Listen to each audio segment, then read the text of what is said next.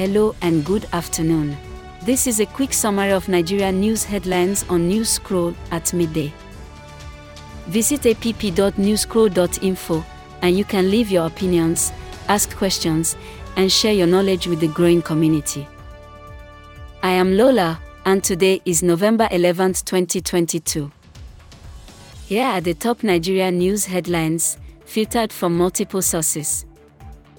China's Xi Jinping is set to meet America's president at the G20 summit. Report by The Hindu. Number 2. The federal government is paying a close watch on Twitter's new owner. Report by Premium Times. Our final 3 headlines are as reported by This Day, Leadership NG, and Investing.com.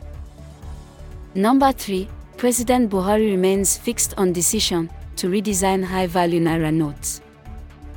4. Nigerian actors urge 50 Cent to cast a Nigerian for Hush Puppy's role in his intended upcoming series. 5. The naira continues to make upward movement against the dollar despite crypto presence in the country. This rounds up midday headlines from newscroll.info. Visit app.newscroll.info to share your opinions.